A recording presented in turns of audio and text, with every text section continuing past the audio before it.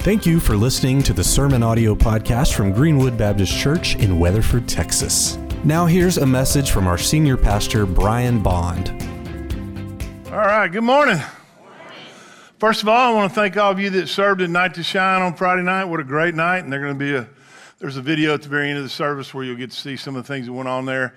But we appreciate your help and your work there.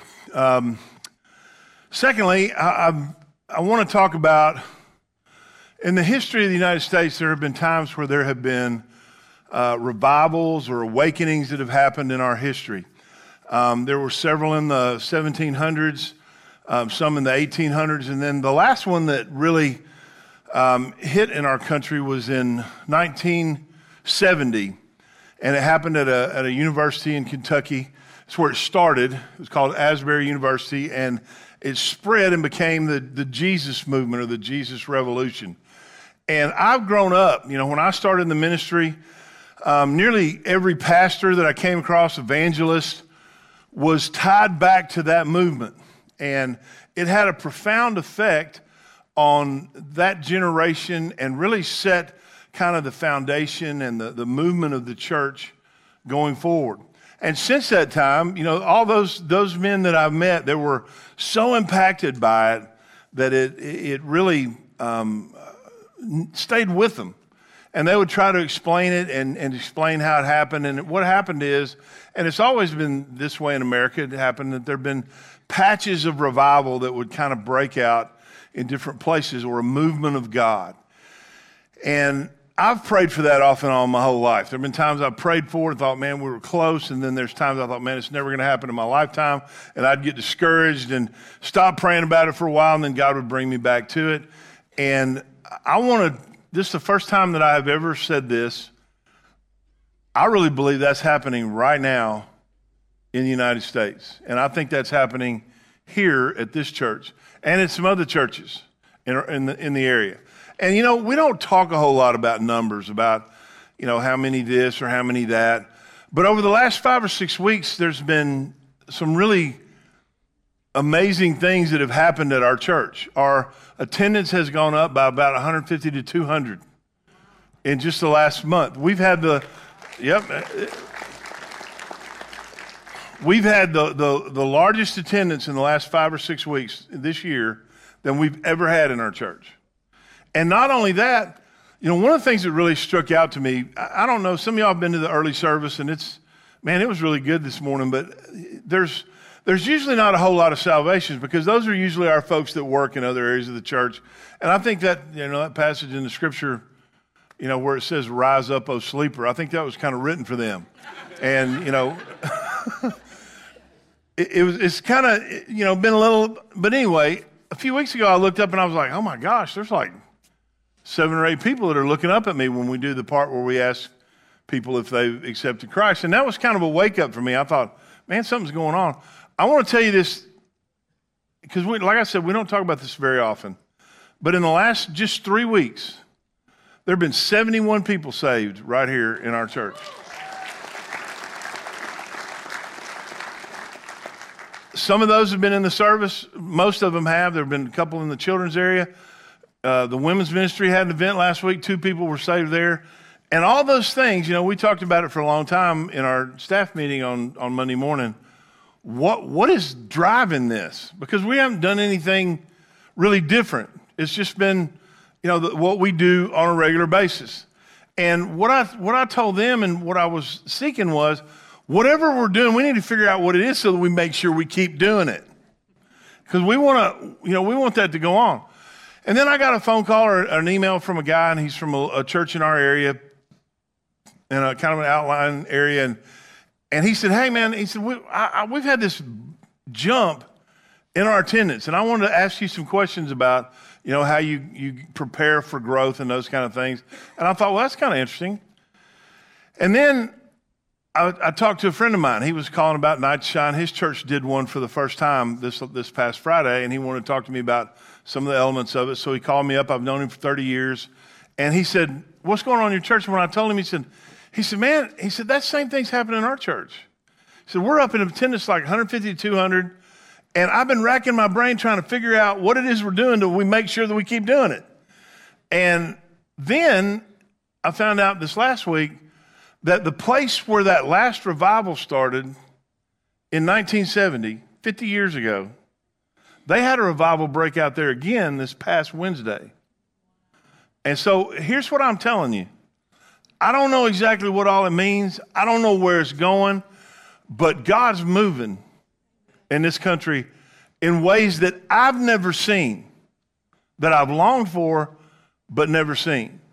And I want us to talk about that today because there's some things that we need to be doing, some things maybe we don't need to be doing, that I want to see God's Spirit move, and I hope that you do too. And I want to see God do something in this country like he's done before, where revival sweeps across this place.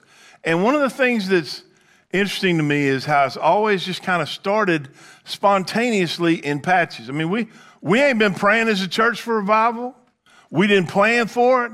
We didn't do any of those things, but you're starting to see the fruits of a movement of God, like I think can be a powerful thing going forward. And one of my greatest hopes for it, because those movements, they go for a period of time and then they, something happens or whatever, they move on. But one of the things that it did for that generation was it really set the tone for the church for the next 50 years. And one of my prayers has always been that God would make this a place where people were called into the ministry, called to be missionaries, called to plant churches, called to go and do ministry.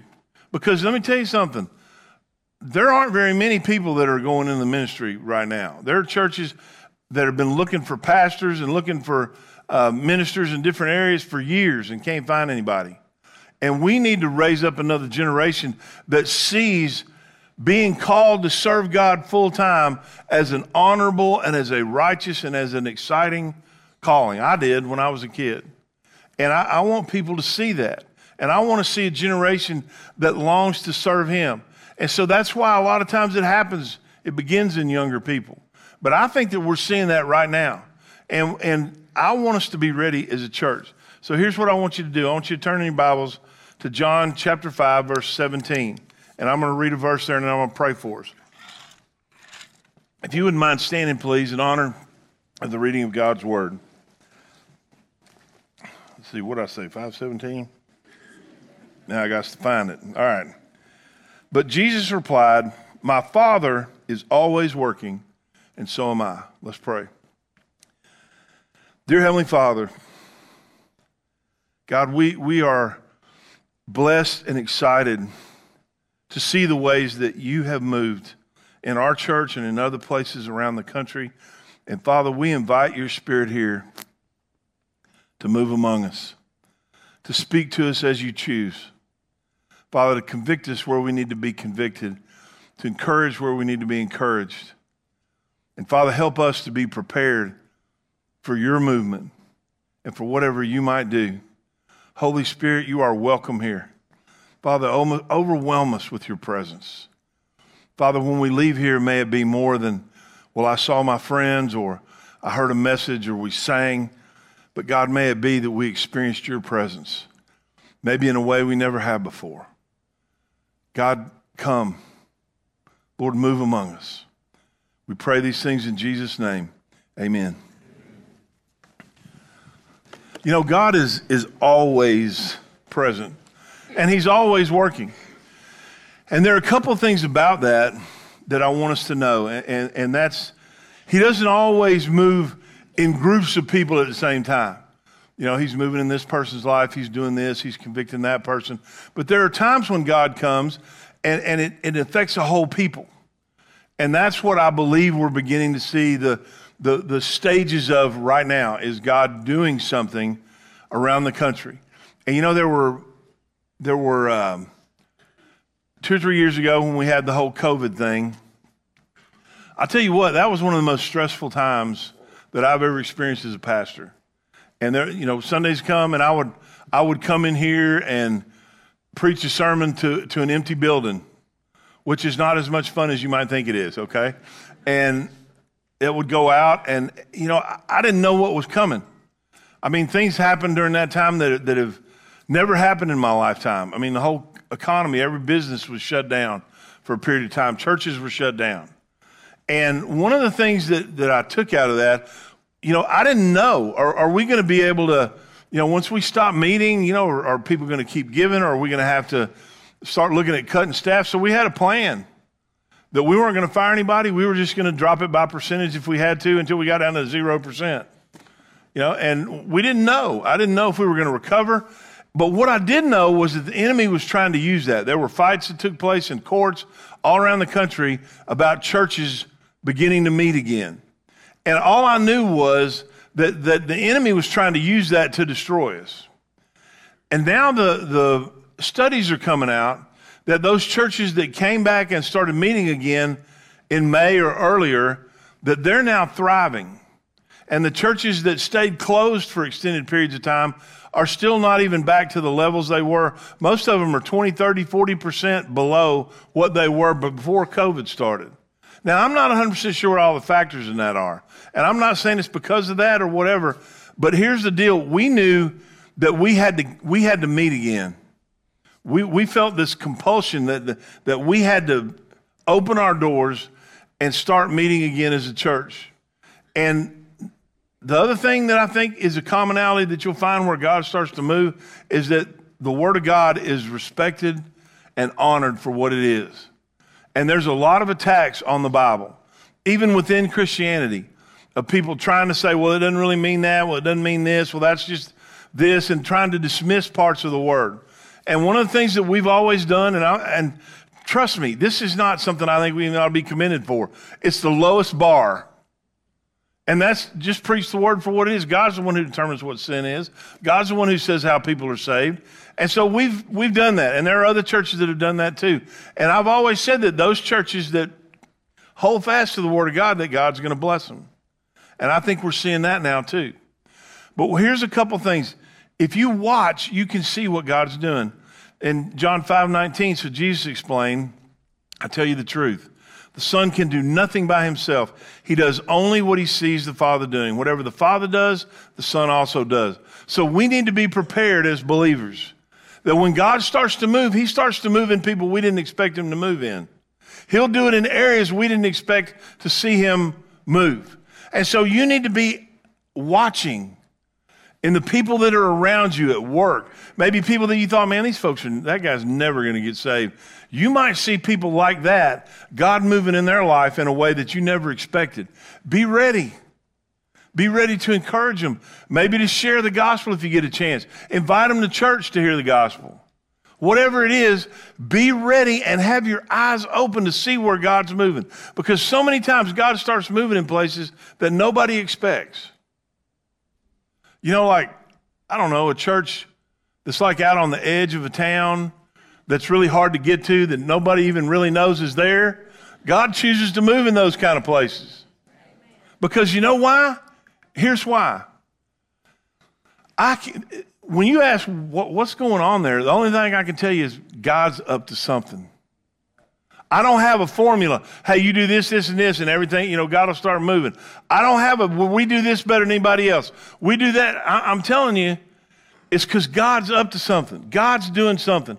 And God chooses to move in places where it's obvious he's the one doing the moving.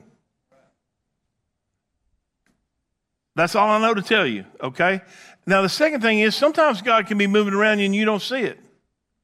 In 2 Kings 6, it says, then Elisha prayed, "O Lord, open his eyes and let him see." The Lord opened the young man's eyes, and when he looked up, he saw that the hillside around Elisha was filled with horses and chariots of fire. And here's what I want to tell you. Stop focusing on how bad the world is. We all know it's bad. And it ain't getting better. But stop moaning about how bad everything's getting and how all the stuff you can't control, and start looking to see where God's moving. Because you know what? What's true then is true now. There are chariots of fire around the people of God. And when God's church is being moved by his Holy Spirit, there is nothing that can prevail against it. Jesus said the gates of hell won't prevail against it. The Old Testament says no weapon that is formed against it shall prosper. The church of God will prevail no matter how bad things get out there. And so start focusing on that instead of, oh man, it's just bad. And then next week, man, it's worse this week than it was last week. Stop moaning and griping about how bad the world is and start focusing on how good God is. He can't be defeated. And we're going to see things happen. People are going to try to explain it away. I think we're going to see it all over the country. And people are going to try to explain it away. They're going to fight against it. They're going to count it out. But you know what? They ain't going to be able to stop it, because when God starts doing something, it can't be stopped. So start praying that you can see, that we'll be able to see when God moves. Now here, the second one is one of the biggest things. You want to see God's Spirit move? You want to see him move in a miraculous way? Get out the way. It's really that simple. Get out of the way. You know, one of the first things I thought, man, maybe we need to do something. Maybe we need to start a team, a revival team. No, we're not doing that. Maybe we need to start planning this, planning that. We're not doing that either. We're going to do our regular things. We're going to plan our regular plans, but we're going to let God do what God's going to do, and we're going to wait and see what he's doing and then get involved in that. Instead of trying to come up with some other system or formula or way of doing things and saying, hey, God, come bless this. We're going to wait and just see what he's doing, because he's doing something right now. And we won't be involved in that. And we're going to get out of the way. Now, one of the ways we get out of the way is by letting God do his thing. But the other way we get out of the way is by not hindering what God's doing. See, there's the thing. It's all through the Scripture. You know how we hinder the things of God? It's when we allow things into our personal lives and into the church that aren't supposed to be there. In Joshua 7, this was after one of the greatest victories in the history of the world. Israel marched around the most highly fortified city in the world, a city that they said could not be taken. They marched around it for 7 days, and God brought the walls down. And they went in and conquered the most fortified city in the world after letting God do his thing. Now, you know what God told him? He said, hey, there are a lot more victories to be won. I'm going to ask you one thing. There are going to be a lot of chances for you to take plunder. But this time it all belongs to me. It all belongs to me. Don't you take a thing. And so what happens is, but Israel violated the instructions about the things set apart for the Lord. A man named Achan had stolen some of these dedicated things, so the Lord was very angry with the Israelites. And you know what happened? They went out for another battle. And this was against a little bitty town. A town that they could have rolled over in a second. And matter of fact, the guy said, hey, you know what, man? We don't need to take the whole army up there. I mean, there's only a few hundred of them. Let's just send a couple thousand. I mean, enough to be overwhelming. But we don't need to take the whole entire army up there. So y'all go up there and whoop Ai real quick, if you don't mind. And so they went up there, and the people of Ai came out. You know what happened? The children of Israel lost their courage. Why? Because God wasn't moving there anymore. He wasn't fighting for them like he did at Jericho. They didn't whip Jericho. God whipped Jericho. God brought down the walls. God brought them victory. And now God's hand was off of them. Why? Because one guy was hindering the work of God. And so they came back and they're like, oh my gosh, what are we going to do now? And so they all tore their clothes, got on their face before God. God, why did you desert us? Why didn't you fight for us? Why did we get whooped by a little bitty Ai? But the Lord said to Joshua, I kind of like this. Get up. Why are you lying on your face like this? Israel has sinned and broken my covenant. See, now he's not talking. Look, God's not impressed by us laying down and crying. Now, I get it. Sometimes we do that. There's times when I weep over my own sin or just by the presence of God. And since I turned 40, I weep a lot more at everything. I don't know why, but I do. First service, I was weeping because, let me tell you something. Usually, first service, there's like 40 people in here, and I ain't sure how many of them are really alive or awake or anything else. And I looked around this morning, they were almost all in here, and man, they were excited before the service even started. And it made me tear up a little bit because there's something different. So he said, look, get up. Why are you lying on your face like this? Israel has sinned and broken my covenant. They have stolen some of the things that I commanded must be set apart for me. And they have not only stolen them, but have lied about it and hidden the things among their own belongings. Here's the deal.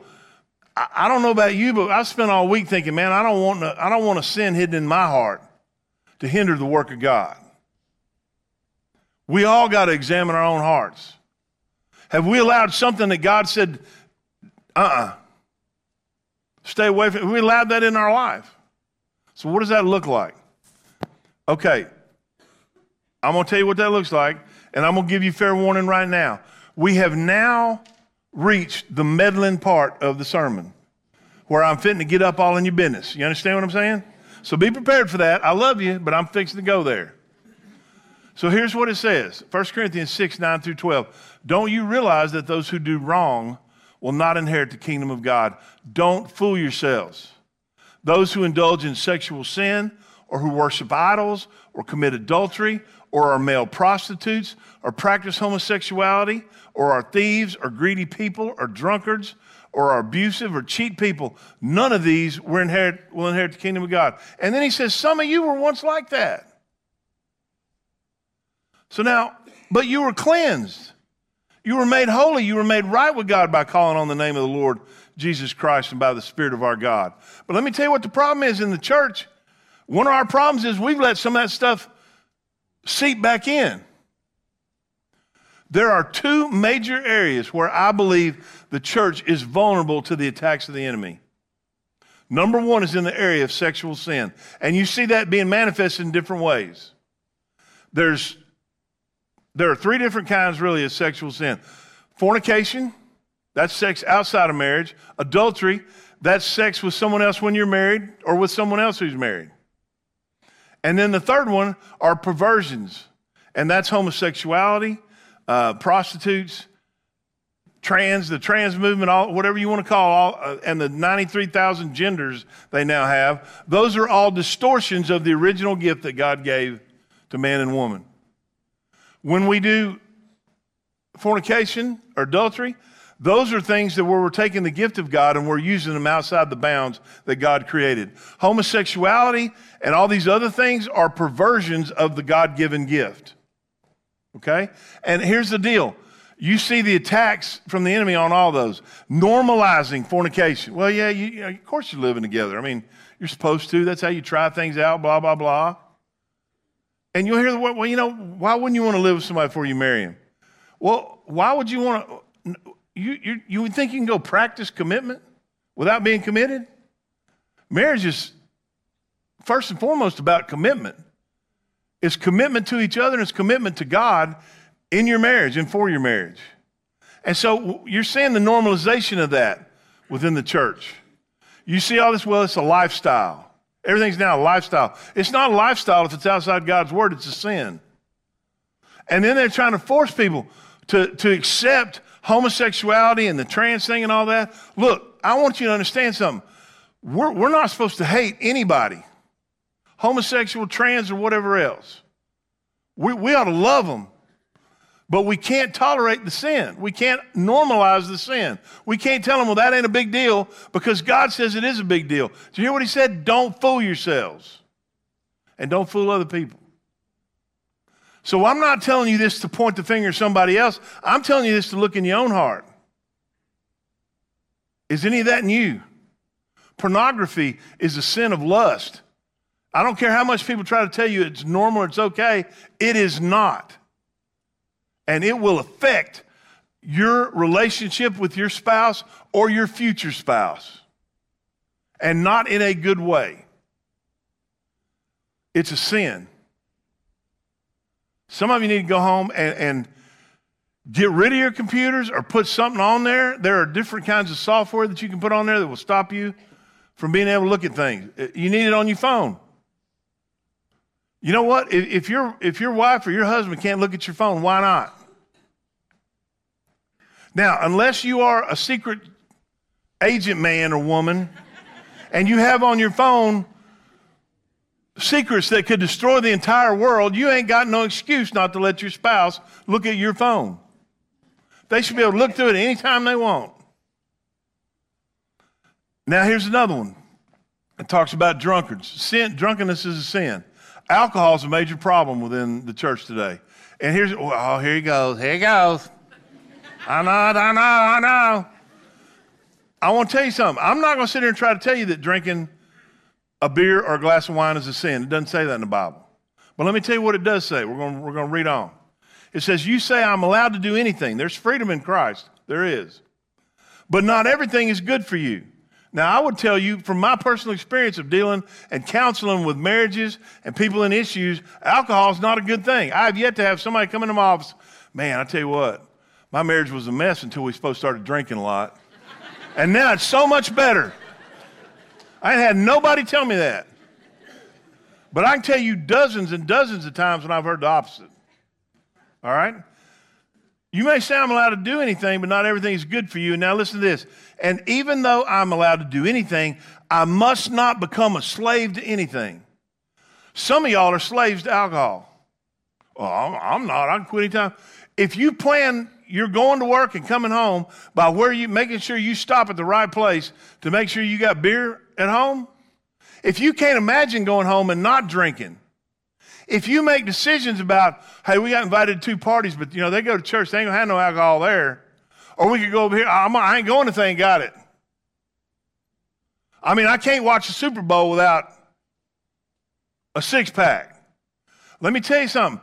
You may not be getting drunk, but you're a slave to it.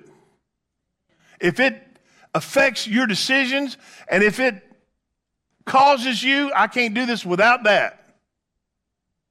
I'm not doing this unless I can have that. You are a slave to it. And you know what the Bible says? Don't be a slave to anything. Jesus came and died on the cross to set you free. Not for you to go through the rest of your life choosing to be a slave. Choose to be free. Don't be a slave to anything. And some of it may be something else. It may be one of these other things, abusive, greed, thieves, cheating people. Don't allow those things. Don't allow making money to rule your life. Don't allow being popular and accepted by everybody else to rule your life. Choose to live in such a way that honors God. The only way to be, if you're allowing what other people think to affect your decisions, you're a slave. Don't be a slave to anything. Be free. And you know what? Here's part of the deal with that. I don't want to be the one that hinders the Spirit of God, and I bet you don't either. And you might think, well, I'm not, what does it matter? I'm not the preacher. Achan was somebody nobody had ever heard of. He wasn't the head of anything. He wasn't the leader of anything. He was just a guy. And yet he brought defeat to his entire nation because he did and he took what God told him not to. So if you look in your life and in your tent and there's something buried in there and maybe it's secret, nobody knows. God knows. You better get rid of that. That's called repentance. Turn away from it. You see, God wasn't interested in their sorrow or remorse. Why are you get off the ground? He said, here's the problem. Fix it. Repent of it. Turn away from it. Get rid of it. And that's what we need to do if we really want to see a movement of God. Now, the next thing is this, and I've talked about it a little bit, but it's lifting high the name of Jesus, because only God can revive. Only God can save people. You know, there have been times through the years, and I know it was just because sometimes they were new in the faith and they didn't really know, but people would say, hey, well, you saved me a year ago. And I'm like, no. I didn't save anybody. Only God can save people. I'm just a messenger. I'm just the one who God used in that moment to share the gospel with you. But He called you. He cleansed you. He forgave you. He made you a new creation. I didn't do any of that. He did all that. Only God. John 12, 30 through 32. Then Jesus told them, the voice was for your benefit. That's when God spoke and said, this is my beloved Son in whom I am well pleased. The time for judging this world has come when Satan, the ruler of this world, will be cast out. I believe that at some point there's going to be a revival like this is going to be the last one. And it's going to be the beginnings of the return of Christ. I hope and pray this is it. And when I am lifted up from the earth, I will draw everyone to myself. What is our job as a church, as believers, is to lift up the name of Jesus. You know, I talked to some people, through the years I've talked to a lot of them. They've talked to me a lot about, one of the things they always tell you is, I wish I could explain to you what it was like back in the 70s to see God move and do things. You know, one of a gentleman who's a member of our church now, and he was a pastor of a church up in Arkansas. He's been pastor of several. He's been a missionary. And he said that in the 70s, he was pastoring just a little bitty church in this area. And he was part of an association of like 100 churches. And that this guy came to Christ, and he said he baptized the first African-American that had ever been baptized in that entire association that had been around for over 100 years. And he said, you just can't explain. There were 12 of us that used to meet and pray that God would do something, and all 12 of us, God called all 12 of us to ministry. We all became pastors or church planters or missionaries. He said, I wish I could explain to you what that was like. But one of the things that I've learned by talking to those folks through the years is that one of the things that kind of stopped it was that at some point it became more about, hey, this is happening here, or we're doing this. Or you ought to see what's going on at our church. And I want you to I want you to tell people about what's going on. I want you to tell people that God's moving, not just here, but in other places. But I want you to understand something. We always got to come back to God be the glory. He's the one doing it. You can call our pastor and say, hey, what are you doing? And he'll tell you, I don't know. What are you preaching some stuff? Nope. What are you doing this? Nope. Well, what about when you give the gospel? Y'all know something. I give the gospel pretty much the same way every week. Matter of fact, there's dozens of y'all that could get up here and do it too. So the same gospel that I gave some Sunday when nobody got saved is the one I gave a week or two ago when there were 30 people saved. So it ain't because I've got some kind of secret sauce. I don't. It's all because of God and what he does. And we need to lift him up. Psalm 115:1, not to us, O Lord, not to us, but to your name goes all the glory for your unfailing love and faithfulness. You know, I don't know what's going to happen. I don't know if it's just a temporary thing. I don't know if it's going to go on for a while. I don't know if it's just going to happen in the places happening now. I don't know if it's going to spread. I don't know. I'm just like you. I'm kind of along for the ride. But I want to make sure that I'm not the one holding the brakes. I want to make sure that people know who's driving the train. That's the Lord God himself. I don't want any credit for it. We gotta long to lift up the name of Jesus because he deserves the credit. And then the last part of that is this, John 3:14-15. And as Moses lifted up the bronze snake on a pole in the wilderness, so the Son of Man must be lifted up, so that everyone who believes in him will have eternal life. You see, the children of Israel disobeyed God and rebelled against him. And God sent poisonous snakes as a judgment. God's holy. Don't forget that God's just. He is. And the poisonous snakes began biting the children of Israel. And then God told Moses, to make a bronze serpent and put it on top of a staff and to put it up in the middle of the camp. And that whoever looked on the bronze staff would be healed. You see, here's the thing.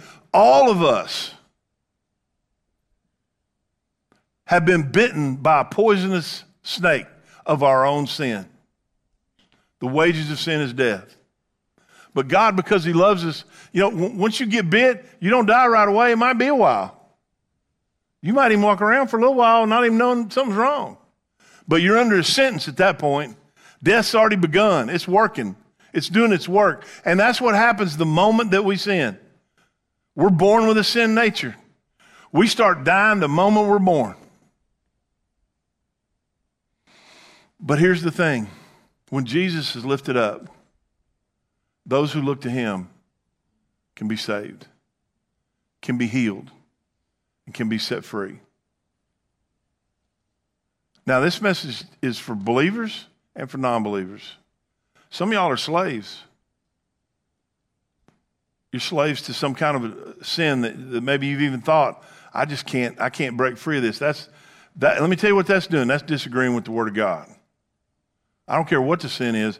The Bible says Jesus has set us free from it. The Scripture tells us we have all the power we need to overcome it. It says there's no temptation that can overcome us, that God will always give us a way of escape. So we can defeat those sins, even the ones we've struggled with for nearly all our lives. And everybody struggles with some kind of sin. The problem is when we start to say, well, that's just the way they are. No. We're all born with something that we struggle with. Now, your struggle might be different from mine. Mine might be different from yours. Yours might be different from the other guys. But we all have something that we're just drawn to because of our sin nature. But Jesus died that we could be set free. And so as believers, you have the opportunity. Here's what you got to repent. You got to turn away from it. You know, the hidden thing that nobody knows about, the hidden sin, you can't just, I'm just going to leave it there in the dirt, pretend like it ain't there, but I ain't going to take it out of the dirt. I'm going to leave it there. No, that's not what you do. You take it out and you destroy it. You get rid of it. You get rid of it. You know, when they got beat by that little nation, that stuff they weren't supposed to have, it was buried. It was under the ground, hidden. Nobody knew it was there except the guy and maybe and his family. Nobody else knew about it. But it was still disobedience to God. And the only way to get rid of it is not to pretend like, because what you're doing, if you're saying, I'm just not going to go there, if you leave yourself a pathway to go back in case you change your mind, you hadn't really turned away from it, have you? Turn away from it. Repent of it. Turn to Jesus.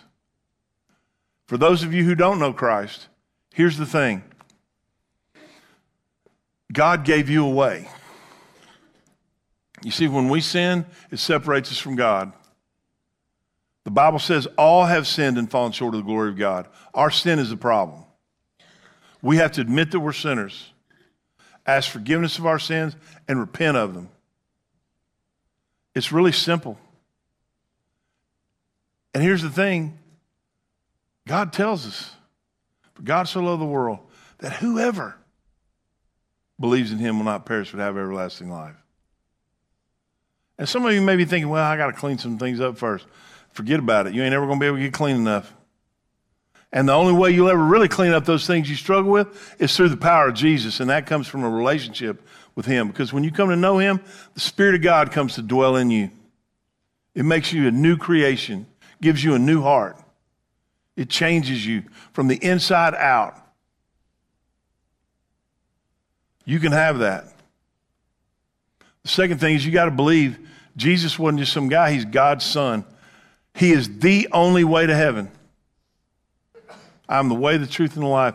No man comes to the Father except by me. He lived a sinless life and died on the cross for your sins and for mine. It was because of his sinlessness that he was able to die as a substitute for my sins and for yours. You got to believe in Jesus. You got to believe he died on the cross for you. And you got to believe that he rose on the third day according to Scripture. And then the last thing is you got to confess him as Lord. That you're going to live his way, by his word, by his will. You'll mess up at it. Everybody does. But you got to come and confess Jesus as Lord. And then the amazing thing about our Father is when we blow it and we come before him, he says, get up. Turn away from it. I'm going to clean you up. Keep going. He'll never forsake you or desert you. He will always be with you. But you have to begin that relationship with him. And here's the thing. You might say, when I was a kid, my parents did this, or they dedicated me, or they had me baptized, or whatever. That was their decision, and that was hey, that was cool. They loved you. But here's the deal. You have to make the decision for yourself. All they did was start you on the path. But you have to choose to trust Jesus for yourself. Every single one of us has to choose on our own. Nobody else can choose for us. Your parents can't choose for you, your grandparents, your wife, your husband, your kids. Nobody can choose but you. You have to choose to trust Jesus. And so I want to give you the opportunity to do that today. And so here's what we're going to do. I'm going to lead anyone who would like to in a prayer of salvation. If you'd like to know that your sins are forgiven, if you'd like to know that you're in right relationship with God, and if you'd like to know that that relationship's going to go on forever in heaven with Him, I want you to pray this with me. And it's a simple prayer. You don't have to pray it out loud. You can pray in your heart. God will hear you. But I want you to pray it with me now. So I'm going to ask that everyone bow your heads, close your eyes, please. And if that's you, you pray this with me right now. Dear God, thank you for loving me. And thank you for sending Jesus to die for my sins. God, I know I'm a sinner. Forgive me of my sins. Come into my heart, my life. Change me and make me yours. I believe Jesus is your Son. I believe He died on the cross for my sins. I believe He rose on the third day, according to Scripture. And so today, I trust Jesus as my Savior, and I confess Him as my Lord. Now, if you prayed that prayer today and you meant it, here's what I'm going to ask you to do. I'm not going to ask you to stand up. You don't have to say anything in front of everybody that's here. All I want you to do is just right where you're sitting is I want you to look up at me and keep looking until I see you. If you prayed that prayer today, look up at me right now and keep looking, okay? All right? It's going to take me a minute. Okay, I'll see you.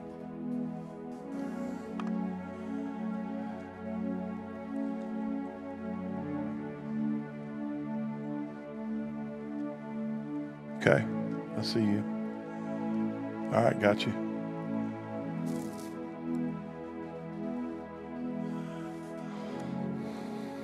Okay.